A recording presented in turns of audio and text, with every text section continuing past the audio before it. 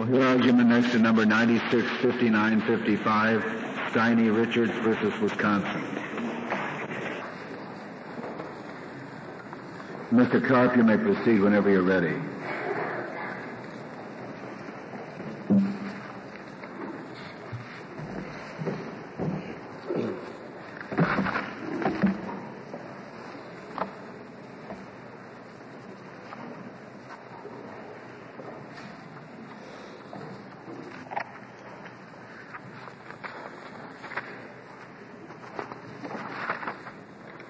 Mr. Chief Justice, and may it please the Court, this case presents the issue of whether the Fourth Amendment prohibits a blanket exception to the knock and announce rule in drug dealing cases.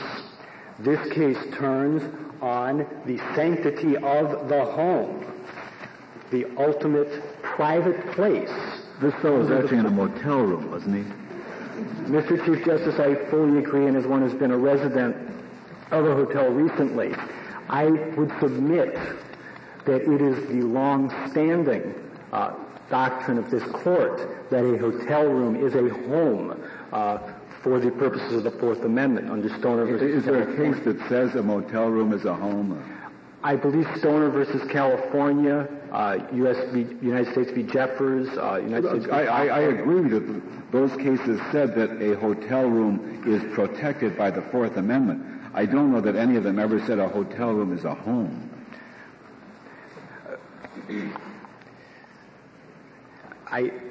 Mr. Chief Justice, I believe that those stand for the proposition that the hotel room has the same protection as a home. If it has four walls and a roof, it's a home. I think that's probably correct. But to say when you say that a motel room, we're talking here about the sanctity of the home. We're talking about something that is protected under the 14th Amendment in the same way that a home is. Yes, Mr. Chief Justice. Fourth Amendment doesn't mention homes anyway, does it? It mentions the right to go into a person's house's papers, in effect. So I guess the real issue is whether a hotel room is a house. You think it's a house? Justice Scalia, I believe that the textual use of house is not referring to the protecting the structure, but rather what occurs inside the house. The Bill of Rights was adopted in reaction to the anti-federalist concern that way too much federal power was going to exist, and it was going to invade the home and what it contained, the privacy, your family, your spouse. So I believe that the home is the core value of the Fourth Amendment. If the Fourth Amendment does not protect the home, it doesn't protect anything.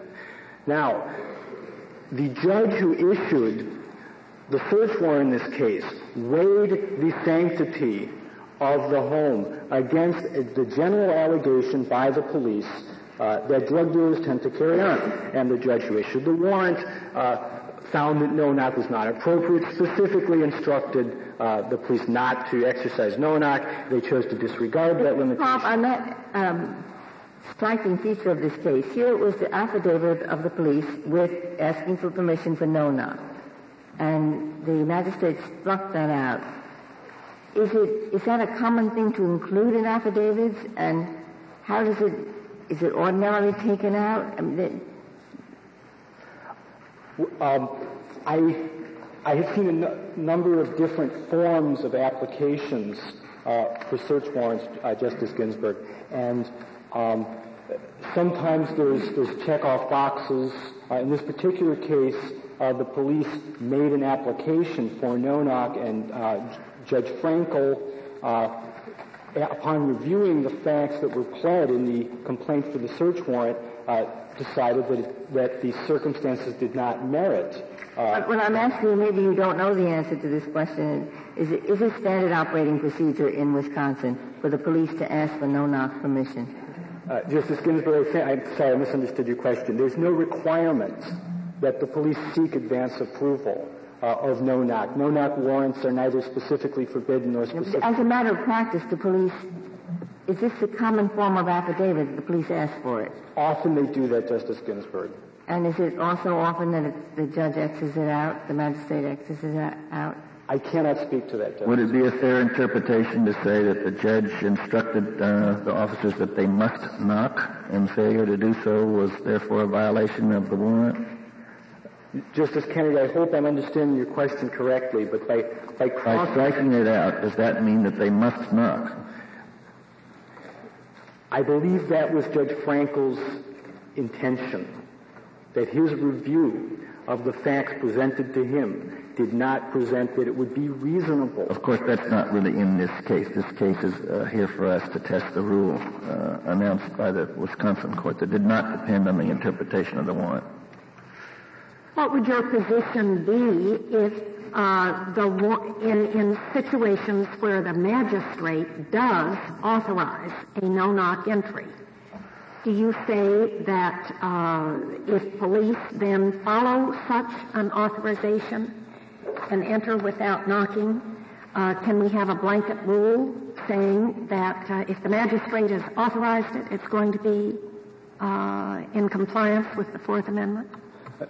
Justice O'Connor, the way I understand the question, I think that the pre-approval would not necessarily make the search reasonable. It depends on the particular circumstances confronted by the officer at the time of the entry. I take it the converse would be true. The court might very well have said, you've got to knock. But if they get to the porch and they hear guns being fired inside, I take it it would be quite reasonable for them to say, we're not going to knock, we're going to go in like gangbusters, and you wouldn't have a constitutional argument.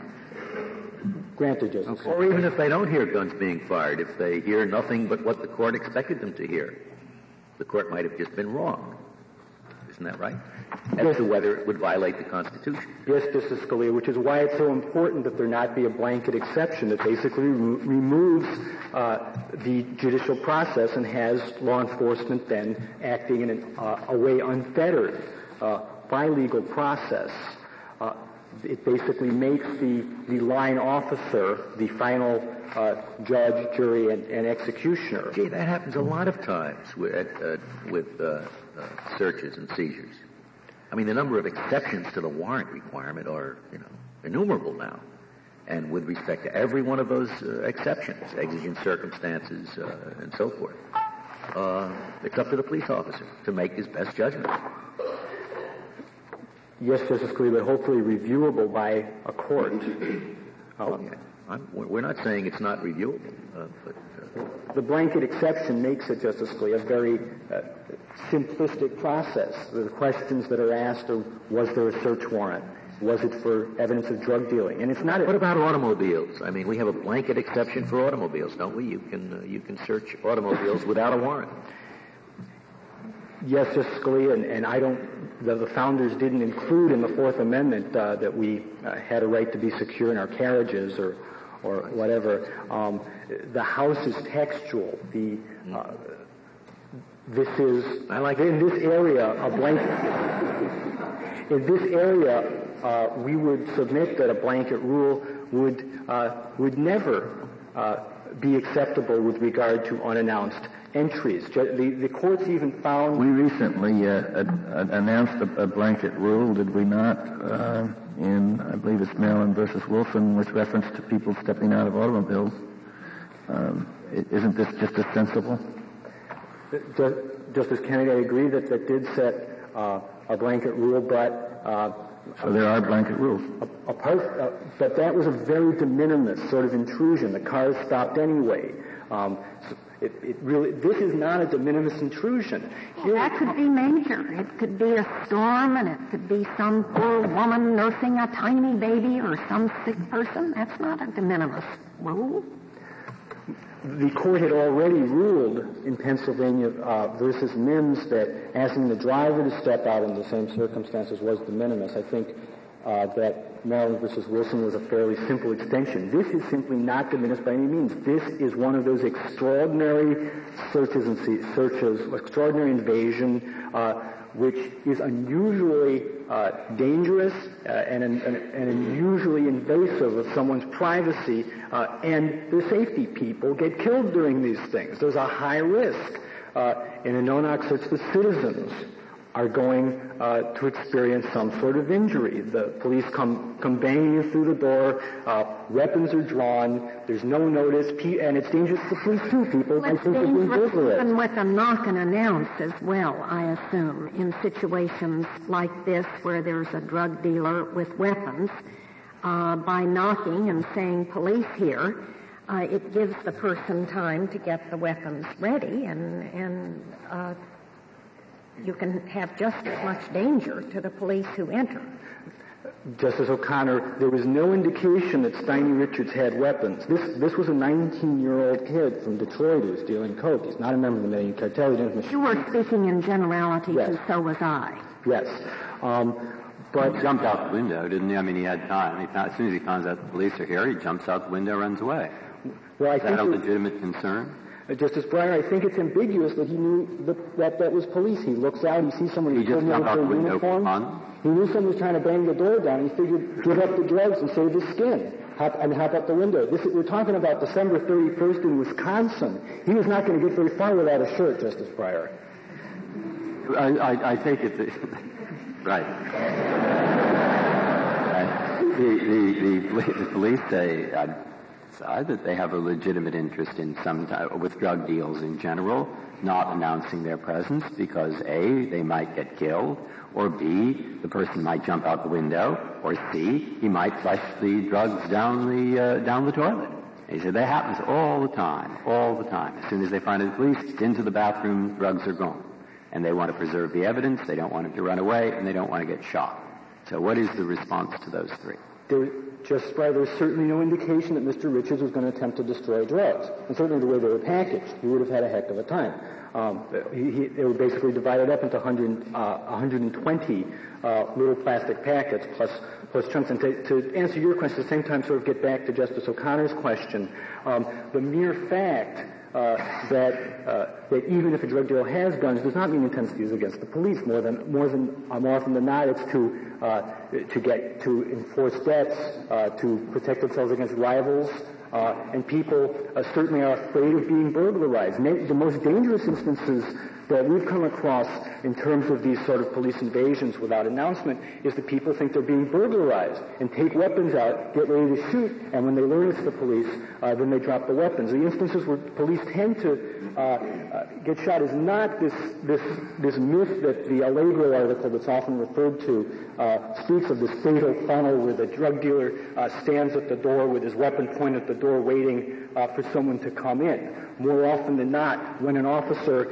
is killed during one of these searches, it's because there's someone in a back room who's hiding. Once again, I'd rather be inclined to rely on the judgment of the officers as to what is more or less likely to endanger their lives. You're asking us to give them a form of protection that they are too stupid to give to themselves? I mean, if indeed they're getting themselves killed more often by crashing in, I assume they're not going to crash in. I don't know why we have to adopt a constitutional rule to protect police officers from themselves. Justice Scalia, I agree. The Fourth Amendment is not there to protect government. It's not there to protect law enforcement. It's there to protect citizens. This argument you've been dwelling on that it's going to hurt the police officers more. It's sort of. I don't see it. That'll take care of itself. If indeed it's more dangerous for the police officers, presumably, in the nature of things, police officers won't do it. Justice Scalia, I don't think there's any indication that in fact it is more dangerous to the police to announce. The data just is not there. Well, the state says so. I'm inclined to accept their judgment as to what's more dangerous or less dangerous for the police. In any case, this is not really in response to your question, but in any case, this court's very well-reasoned and unanimous decision in Wilson versus Arkansas, this court recognized a presumption in favor of announcement.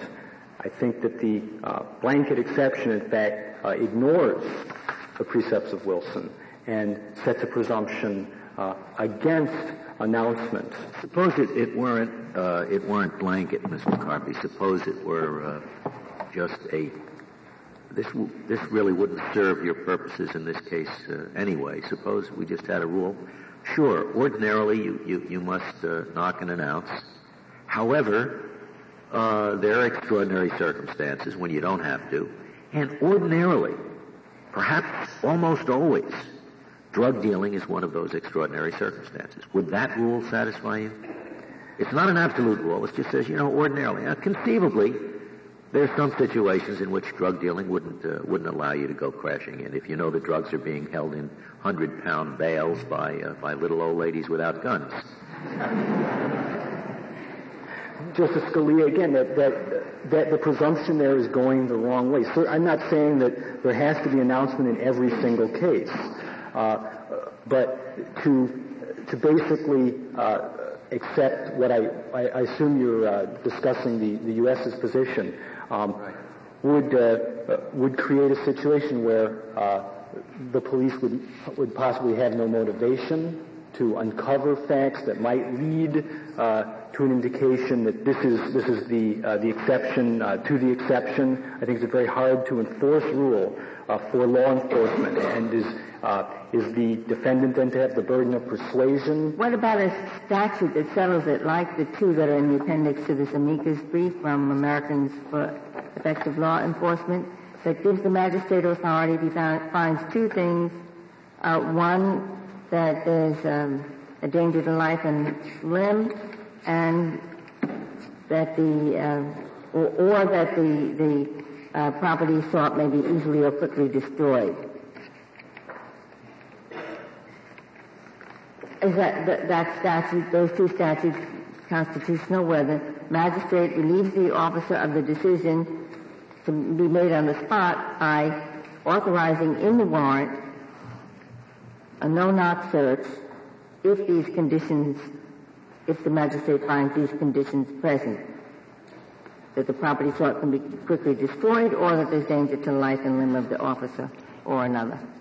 Justice Ginsburg, I think if there's a specific indication that there is danger to the officer, that would be acceptable, but say it can be easily destroyed, I think goes too far and leads to a procrastinating application, because we can't deny that many drugs, particularly in small quantities, can easily be destroyed. And yet that is a standard reason for applying the exigent circumstances doctrine. And if exigent circumstances may be applied, why can't the kind of pre-warrant determination that the statute refers to and that Justice Ginsburg refers to? Justice Seward, I think that it leads to a danger in application. There's a danger in application, I suppose, to exigent circumstances, because it depends upon a judgment made on the spot. This is somewhat less dangerous because it's not being a judgment made in the heat of action. I think that the mere fact that there's drugs present and that there's a toilet bowl nearby would not constitute exigent circumstances. It's certainly easy enough for the police to turn off the water so the drugs can be flushed. How are they going to turn on? You mean they're going to go into the basement of the building and turn the water? You must have those fancy new toilets in your home. Ours has a tank. Shut off the water, you get one flush anyway. You got to try something else. Well, I'm not arguing for the one flush rule, but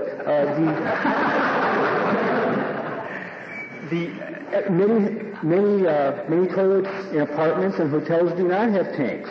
They can be easily flushed off. They're outside the room, and I suppose the police could even put a tap on the sewer line so that the evidence says recovery. In fact, it has greater weight, so the penalty would be greater, because then it's just that well, you've got the drug in solution. But in any case, this would be a procrastinating sort of application, which Mr. Richards certainly wouldn't fit. He was not poised to destroy evidence. There was no indication that he was going to be armed or violently resist, and it'll fit a lot of people even less than it fit Mr. Richards. Certainly, someone who has a marijuana growing operation outside the house would not fit this sort of... Under what circumstances, Mr. Carr, do you think the police may dispense with the knock and announce rule in connection with a drug search? Mr. Chief Justice, I believe when there are particular circumstances indicating there are exigent circumstances present, or what would some of those indications be? I mean, how easy would your rule be to apply in practice? Mr. Chief Justice, there's usually an informant involved in these things who's been in the home, who can see whether there's provisions being made for destruction of property, see whether the people are armed. Certainly, in Wilson versus Arkansas, the court was aware of a number of factors that could have led the court to conclude that a blanket rule was acceptable, and the court wisely chose Would it to be do enough, so. Mr. Karp, if the police had probable cause to believe that there were automatic weapons on the premises? Justice Stevens, that again would approach a blanket sort of rule. Well, are you suggesting that in all drug arrest cases that we should assume there are automatic weapons present? Seems to me if you are, you may be suggesting an automatic rule makes a lot of sense. Well, Justice Stevens, I don't know if I understood the question correctly, but I don't think you can necessarily draw the conclusion each time there's drugs that there's both weapons and a... No, I understand that. I'm saying if the application for a warrant indicates that police have probable cause to believe that the people who have the drugs also are armed with automatic weapons, would that justify a no-knock entry? Justice Stevens, I think you'd have to look at the particulars. Well, those are the facts. The facts are that there are three men in the premises in the motel room.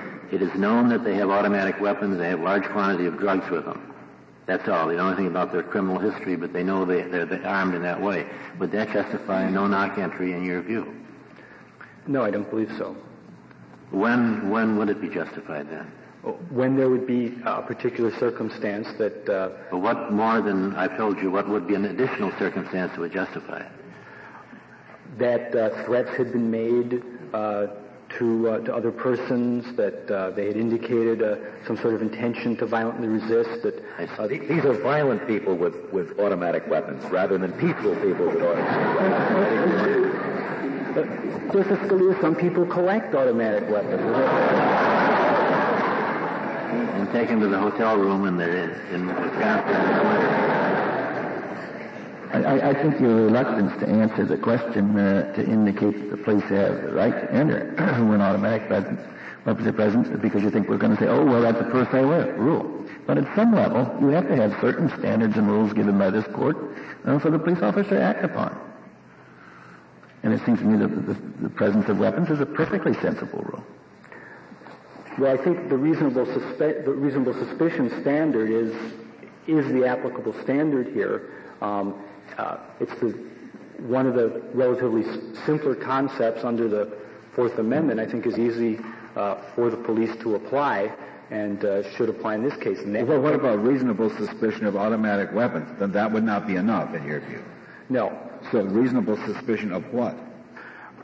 Reasonable suspicion that the occupants, in fact, had the weapons, were prone to use them, weren't just collecting them. Well, are you serious about saying this is a drug bust, and you would have to show that the automatic weapons that the putative defendants had weren't just being collected in the motel room? Perhaps, Mr. Chief Justice, would depend on the quantity of the drugs involved as well. But there would have to be a regard towards the particularity of the circumstance. Or the quantity of the automatic weapons. I suppose if you had, a couple of hundred of them, maybe they were collecting them, right? More than they could use. Just suppose for a moment that I thought it was enough if you had probable cause to believe that there were weapons in the room, that would be enough to go crashing in. Weapons, at the ready. If I think that's enough, why wouldn't it be enough simply to know that this is a drug dealer? assuming I can establish that 95% of the time drug dealers are armed? Justice Scalia, I believe that the answer to that lies in the fact that drug dealers do not necessarily have arms to use against the police, but rather to defend against people who might steal from them, to enforce debts. And particularly, many people have firearms just around, not for particular drug-related purposes, even though there might be drug suspects. The knock and announce rule protects the innocent and the relatively innocent as well. And if I may reserve my remaining time. Very well, Mr. Carr. Thank you. General Doyle, we'll hear from you.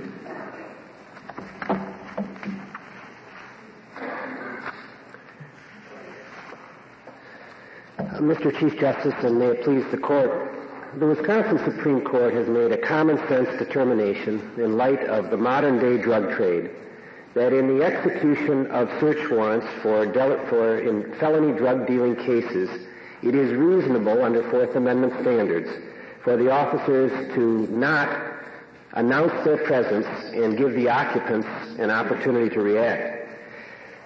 There is discussion about what an invasive, intrusive entry into the home this search is, and we agree.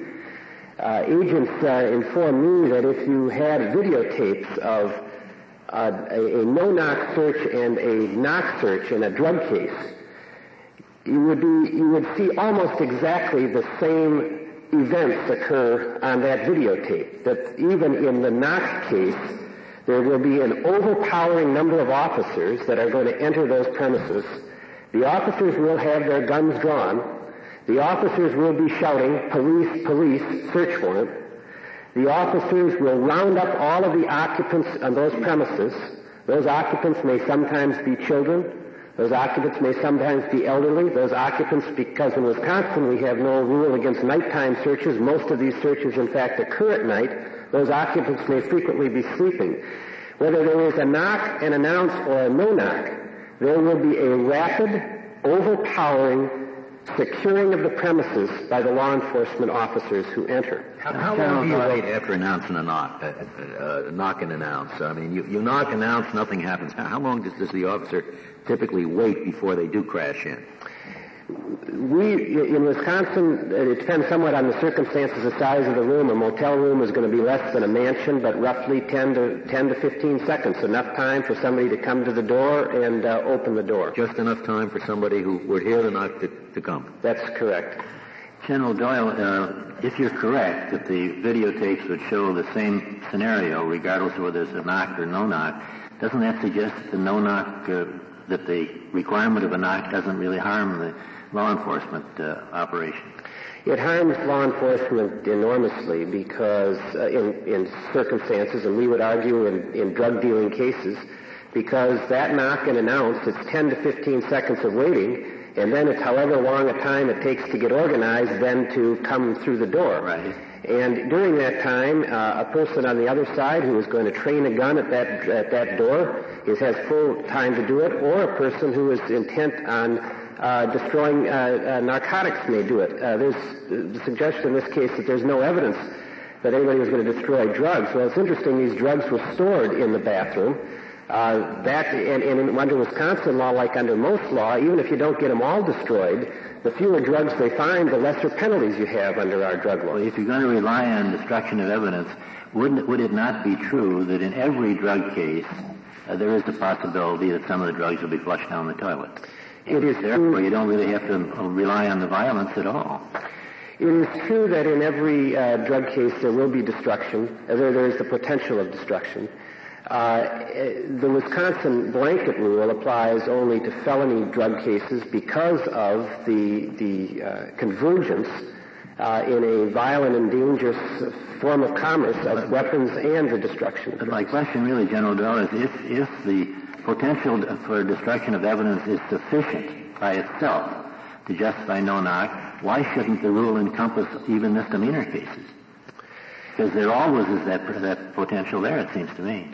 I think in most misdemeanor cases, even on a case-by-case analysis with the police officers going to the door in a drug case, that in that case-by-case analysis, there may be some exceptions to it, but in that case-by-case analysis, the balance would weigh heavily on the side of the police. Would it ever weigh the other way if the destruction of evidence is enough? In a low-level in a case-by-case analysis, in a low-level drug case in which there's information that it is only the grandmother who is on the premises, perhaps. But she's fast enough to get to the bathroom in 10 seconds. Well, she may be, but as I say, in a case-by-case analysis, in a misdemeanor simple possession of marijuana with a grandmother on the premises, perhaps it is sufficient. Perhaps in that balance, you would come out with a knock and announce. But what we are advocating... I'm suggesting that you rule out say you never need to knock and announce if destruction of evidence is a sufficient exigent circumstance. I don't know why you would ever have to knock and announce. Because there's always the danger, it seems to me, that you get some drugs flushed down the toilet. I believe you do not have to knock and announce where you have reasonable suspicion to believe that destruction of evidence will occur. The question before the court here, I believe, is whether you can apply that in a blanket way, as the Wisconsin Supreme Court has done in felony drug dealing cases, or whether in each individual case we have to have a suppression hearing in which those specific facts are laid out. Well, may I ask you whether we're talking about anything but formality? And correct me if I'm wrong on these points. I assume that most drug cases do have a suppression hearing. Maybe a simple one, may not take very long, but usually there's a suppression motion. Number two, on the very premises of your argument, if you have to justify the failure to knock and announce, you're going to be able to do it, I would assume, without too much trouble. In fact, I assume you could do it with virtually no trouble in most cases. There will occasionally be a rare case in which, for example, the informant has told you there are no guns, the marijuana is stored in bales out in the barn so that there's no risk of destruction. And in those rare cases, you wouldn't be able to justify the failure to knock and announce. But in most of them, you could. So are we talking really about the need for anything more than dispensing with what is probably, in most cases, almost a formality in the proof that you will adduce, the evidence that you will adduce at the suppression hearing? Well, on the question of whether it will be a formality, much depends on what position this court adopts in this case. If you are to adopt the petitioner's position, it is much more than a formality. We have detailed... Let's assume this court says, look, we are perfectly willing to recognize that in most cases involving drug dealers, the state will in fact have valid grounds for dispensing with knock and announce, because the marijuana won't be in the barn and the informant will not have said these people are unannounced. So that we said we recognize that in most cases they'll be able to make their proof without great difficulty. But we're not going to adopt a blanket rule for the simple reason that if we do, we're going to be starting down the road to more blanket exceptions and more blanket exceptions after that. So that in order to preserve the particularized inquiry value, which is a real value in the long run, we're still going to require the state, in effect, to make its proof, knowing perfectly well that the state can do it in most cases. Now that, I take it, would be a fairly benign atmosphere for you to present your proof in individual cases. Assuming we said something like that, are we then, in this case, arguing about anything much more than a formality? Yes, I believe you are, Justice Breyer. Let me say that the position you've laid out, as I understand it, is essentially that of the Solicitor General, and it's one that we would prevail on in this case under the record and that we would accept. But I do think there are values that and reasons to go beyond it for the blanket rule, and there are two of them. The first is that the officer at the scene, as he or she approaches the door, or as they approach the door in drug cases, will be, under the blanket rule, able to make a strategic, tactical decision, not worrying about whether or not it will meet a reasonableness Fourth Amendment test at a later time down the road.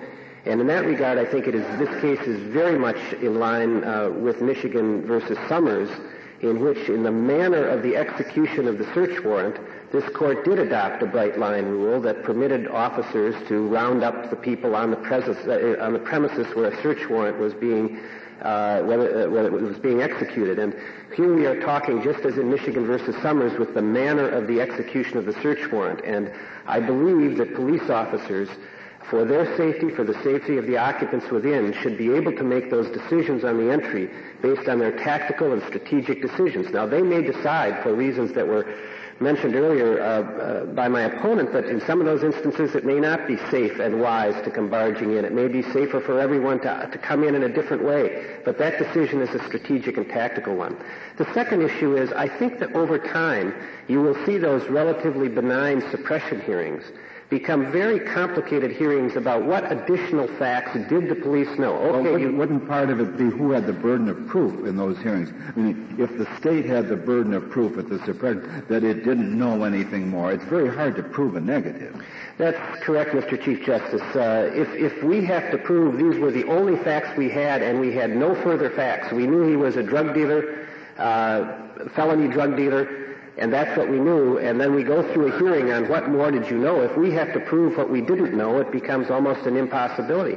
I think you will also be led, Justice Souter, into a series of hearings and a whole area of new issues of law for you to be resolved about what further proof is enough to overcome the drug dealing exception. All right? Well, there are two questions that I have with respect to your argument about how complicated this would be. One is, what do we do about Wilson, where it was a drug case and where the police knew in advance that she was armed? Was that just an idle exercise? And the second question is, in this very case, there was one justice on Wisconsin Supreme Court who said, I think that no knock is generally required, but it's obvious that in this case, it could be dispensed with. So it didn't seem like it's a very complicated exercise if you apply the rule.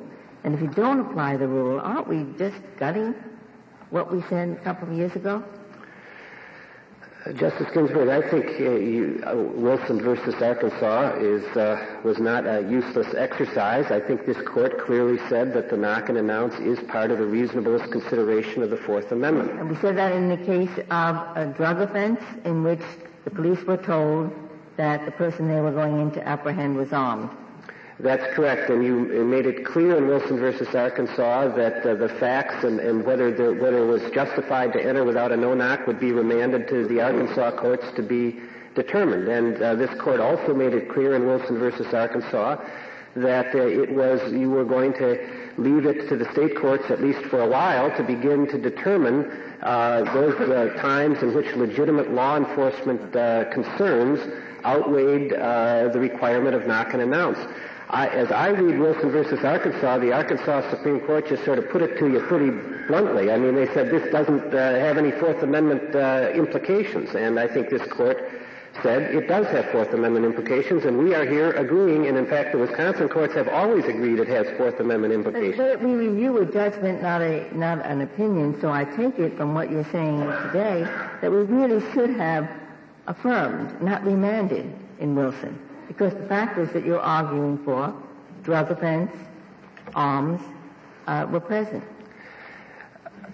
I think that, if I might say so, you were correct in remanding to have the Arkansas court system consider the facts of that case in light of the determination that knock and announce is part of the reasonableness requirement of the Fourth Amendment. And you sent it back to a state court to make that determination. We don't always determine alternative grounds for affirmance on our own. We often remand where there's an alternative ground argued. Isn't that right? Well, that's correct. And again, after Wilson versus Arkansas, this court made it very clear. It said that failure to knock and announce might violate the Fourth Amendment, and that you were going to leave it to states. And if we do that, I mean, what I'd be rather worried about here is if a blanket rule, crime by crime, is constitutional, Wilson v. Arkansas doesn't mean too much, I would think, because after all, most people who are arrested and searched have committed at least probable cause to believe they've committed rather serious crimes. So if a state could go through its criminal code and sort of block off every serious crime, not too many instances are there in which it would have to follow the Wilson v. Arkansas rule, while at least if you make it case by case, you weed out at some hearing price the instances where there really wasn't a good reason to dispense with the requirement. That's what I would be concerned with. I think it is difficult, Justice Breyer, to come up with another category of cases. A murder, for example, or armed bank robbery where people are injured, and let's try, serious assaults, and we could go through and find lots of rather serious crimes in a criminal code. There is no doubt, I think, in a bank robbery where people are injured on the facts of that particular case, there would be no problem with knock and announce, assuming it was close in time. To say, however, that all murders or all bank robberies are exempt may be another case that will come along, but I would suggest that that the drug dealing case goes well beyond them, because felonious use of marijuana is serious, and murder is subject to case by case. Drug dealing is a commerce in this country. It is an illegal commerce. It is a commerce, unfortunately, that is marked by danger and violence. My point is that many crimes are serious. That's correct, Your Honor. Many crimes are serious, but that drug dealing fits into a particular category. There is not a commerce in murders or in bank robberies. There is a commerce in drug dealing, and it is a commerce that is characterized by the use of weapons, by the willingness to use weapons, by gang domination. That's currently so, General Doyle, but you could have said the same thing about moonshining during Prohibition. It was the kind of a crime that attracted the mob, and there were machine guns and a lot of violence. I expect you wouldn't say the same thing about it today. Now, if we're going to adopt a constitutional rule, does this constitutional rule change as the as the proclivities of criminals change? Why not just leave it the general rule that where you have cause to believe that you'll be endangered, or that the drugs or the what you're searching for will be destroyed, you can enter without knocking. And as things now are, that would work out that in 99% of the drug cases you'll be able to do it. But if the culture changes and drug people become very laid back and pacific instead of the violent people they are, then we don't have to adopt a new constitutional rule. What I am asking this court to do is to, as you did in Maryland versus Wilson, is to determine reasonableness in a category of cases. And that reasonableness test... May I ask you, in doing that, if you have any statistical evidence that you want to point out to us that demonstrates that it is more dangerous to officers to knock and announce than not to? Is there any place we could look for that?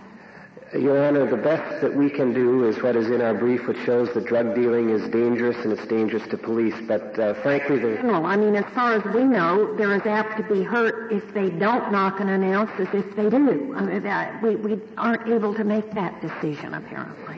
As a statistical matter, I don't think you can make that decision, because I agree there's never been a scientific peer-reviewed study on if you knock and announce or you don't knock and announce what happens. But as I think Justice Scalia mentioned earlier, that's a judgment that's made by police officers every day as they approach. But your state Supreme Court made the judgment here. Or so you're saying that we should not rely on the danger of knocking versus danger of not knocking.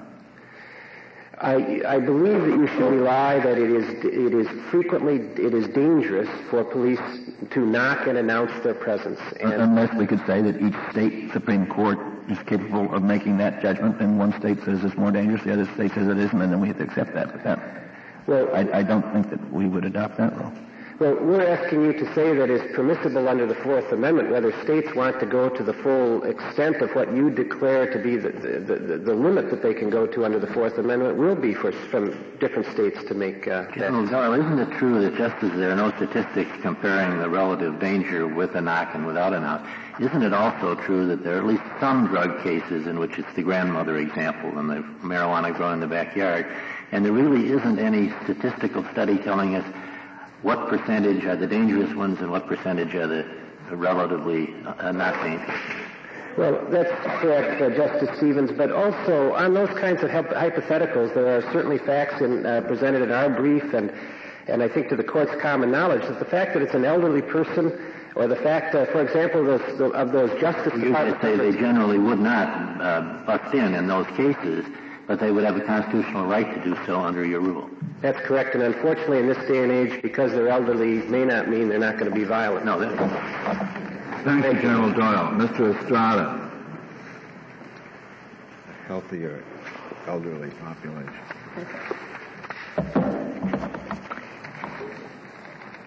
Thank you, Mr. Chief Justice, and may it please the Court. In our view, law officers who have a warrant to search for evidence of narcotics dealing ordinarily will be justified in concluding that announcement to the dwelling or to those in the dwelling will endanger the safety of the officers and create a significant risk that evidence will be destroyed. Therefore... Bush, right, under current circumstances. That might change in the future. Is that the government's view? That is right. Mm-hmm. Our fundamental point in this case, Justice Scalia, is that all that is at issue in this case is what can be a basis for a reasonable belief on the part of the officers that they will be in danger or that the drugs will be destroyed. And our fundamental point is that a judgment based on past experience with similar cases is just as valid a ground for a reasonable belief on the part of the officer as may be the circumstances that confront the officer at the specific time of the entry. And in our view, those circumstances, if nothing more is known, will ordinarily warrant the officer in thinking that those dangers exist and to make an unannounced entry. On the other hand... One of the things that Chief Judge Abrahamson said in her concurring opinion was, well, if you're going to go by danger to the police officer, more police officers are killed responding to calls, domestic violence calls, than in drug raids. So if it's danger to the police officer, and you can have a blanket rule for drug raids, why not a blanket rule for domestic violence situations? Well, I don't know that there is any reason to think that in those particular cases the manner of entry makes any difference. Fundamentally as well, we're dealing in this case with a class of cases in which the fundamental intrusion is by right. That is to say, a neutral and detached magistrate has already determined that the officers will come in. In that other category of cases, it is more likely to be the case that someone has made a call on the telephone indicating that there is a need for the officer simply to come and investigate. And it's not necessarily true in those cases that you know anything other than the fact that there has been a call as the basis for any further official action. But what about the statistics that inform the officer? If you're going to respond to one of those calls, you're walking into a very dangerous situation where your life is going to be on the line. Well, that may be true, but it is not, and just to put our point in context, our point in this case is that may have significance in the officer's reasonable conduct. It is a fact that the officer may take into account. There may be other facts. I don't know that much about But I'm just wondering why we can't have blanket rules for all these dangerous situations. What is it about the drug raid that distinguishes it from others if danger to the police officer is our standard? It may be the case that there are other cases in which a similar rule is warranted, Justice Ginsburg. But I think that the class of cases that we have here are significant in that we have the courts all over the country telling this court that this is a class of cases in which there is a remarkable danger of violence, and a high danger that the evidence will be destroyed. You also, in identifying, you have a warrant issued by a magistrate. Well, that's right.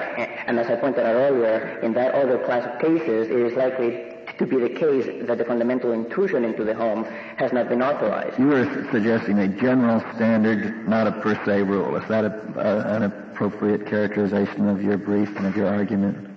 That is right, Justice Kennedy. All we're saying is that the standard that is offered by Mr. Karp is so low that in the absence of any further information, the officer's knowledge that the case involves drug dealing will itself be a reasonable basis for a case-specific reasonable belief that there is danger to the officer. Well, you're not supporting the Wisconsin rule in any event, the Wisconsin Supreme Court per se rule. No, we're not. And would you support the rule if we were only dealing with situations where the magistrate had specifically determined they should enter without knocking?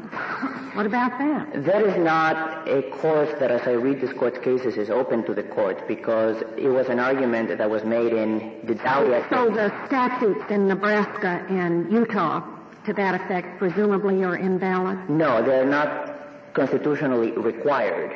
In making the judgment that a no-knock entry may be okay, it is possible for a state or for the federal rules to have that sort of a mechanism.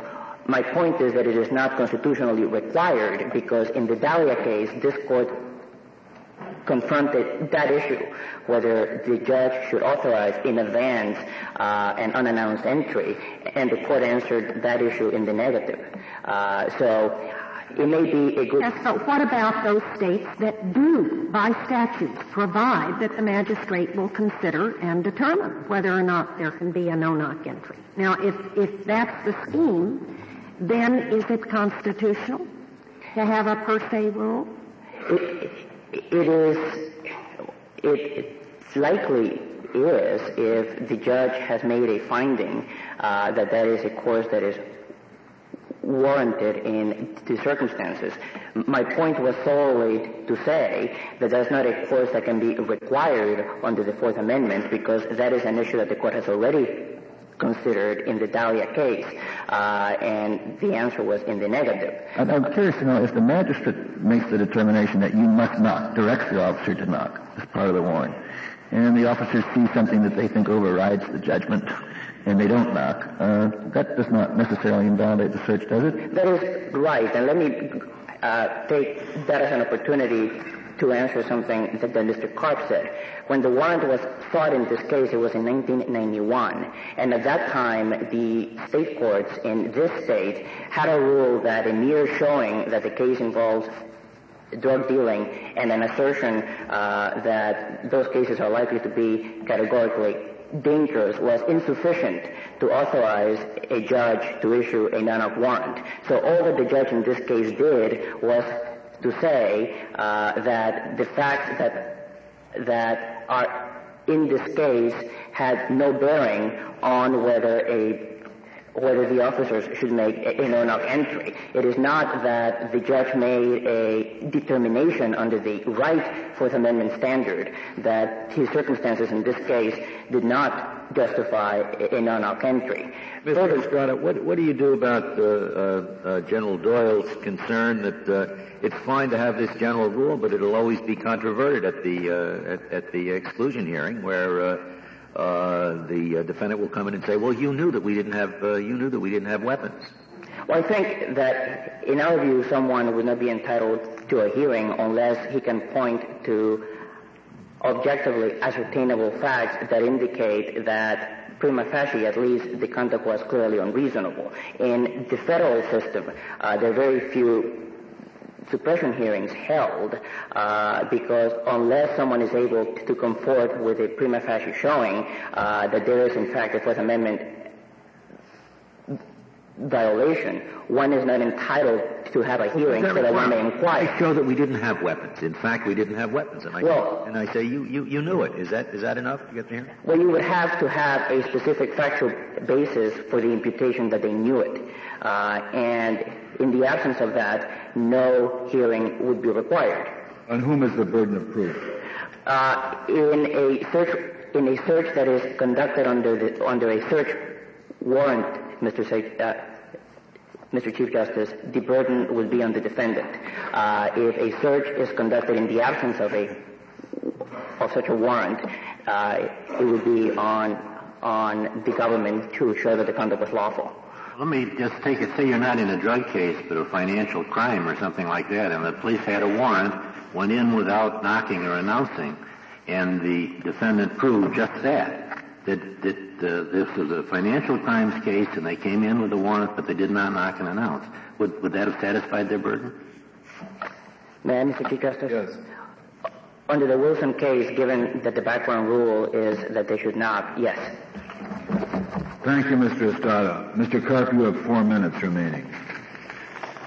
In Wilson versus Arkansas, this court gave the state courts an inch. The Wisconsin state court took a mile, drained the blood out of the meaning of Wilson versus Arkansas. The instances where blanket rules have been applied by this court don't apply. Michigan versus Summers regarded simply a detention while the search was going on. It wasn't even about the search. In United States versus Dunn, 480 United States 294 at page 301, footnote 4, this court rejected a blanket rule even for curtilage of a house. And I made a mistake. We did not include this in the brief. In fact, it wasn't until I read the as to yet undistributed Wayne County amicus brief that I was made aware of the Dunn case. In Maryland versus Bowie, this court rejected a blanket rule involving a search of the house. If I could speak to the manner of drug storage in this particular case, yes, the drugs were in the bathroom, but behind the ceiling tile, wrapped up several times in different bags, and again, among the packaging, there were 120 separate little Ziploc gem packs. This rule is not to be given a grudging application by this court, and the blanket exception essentially swallows the rule. It applies to all sorts of offenses. In footnote 2 of the lower court opinion, it refers even to maintaining a dwelling for use of drugs. It refers to obtaining drugs by contraband. One of the very important purposes of this rule is to avoid unreasonable errors. Certainly we have to tolerate some police errors, but there must be errors of the police acting as reasonable people. Mr. Kopp, suppose we were to take Wisconsin's fallback position that not in every drug case, but at least when the object of the warrant is a drug dealer, at least in drug dealer cases, as opposed to houses known to have drugs. Where you're dealing with a drug dealer, you can infer that there will be arms. You can infer that there's going to be an effort to destroy evidence. So why not? And that's a narrower rule than any drug case. Why won't that work? Justice Ginsburg, that would apply to two college kids in a dorm room that doesn't even have a toilet who pass a joint back and forth. They're committing a felony in Wisconsin, distribution. And there's no. But I'm narrowing it, as I think General Doyle did in the brief, to a known drug dealer. In the case of a drug dealer, somebody who distributes grand scale drugs, drug dealers more often than not will have guns, and more often than not will try to destroy evidence if they have notice. So we'll narrow it. Remove your two kids in a college dorm and just take the dealer. How about the single mother with 6 kids who's selling joints out the back door? Would that apply to her? Do we really want the police crashing in that sort of situation? No, I'm taking all those cases out, and we're concentrating on the dealer. Well, I guess it's hard it's hard perhaps to draw the line. The more drugs someone has, the harder it is going to be to destroy them. I think that rule would have great problems in application, just to decide what point, at what quantity of drug are we going to decide that the rule would apply. Thank you, Mr. Karp. The case is submitted.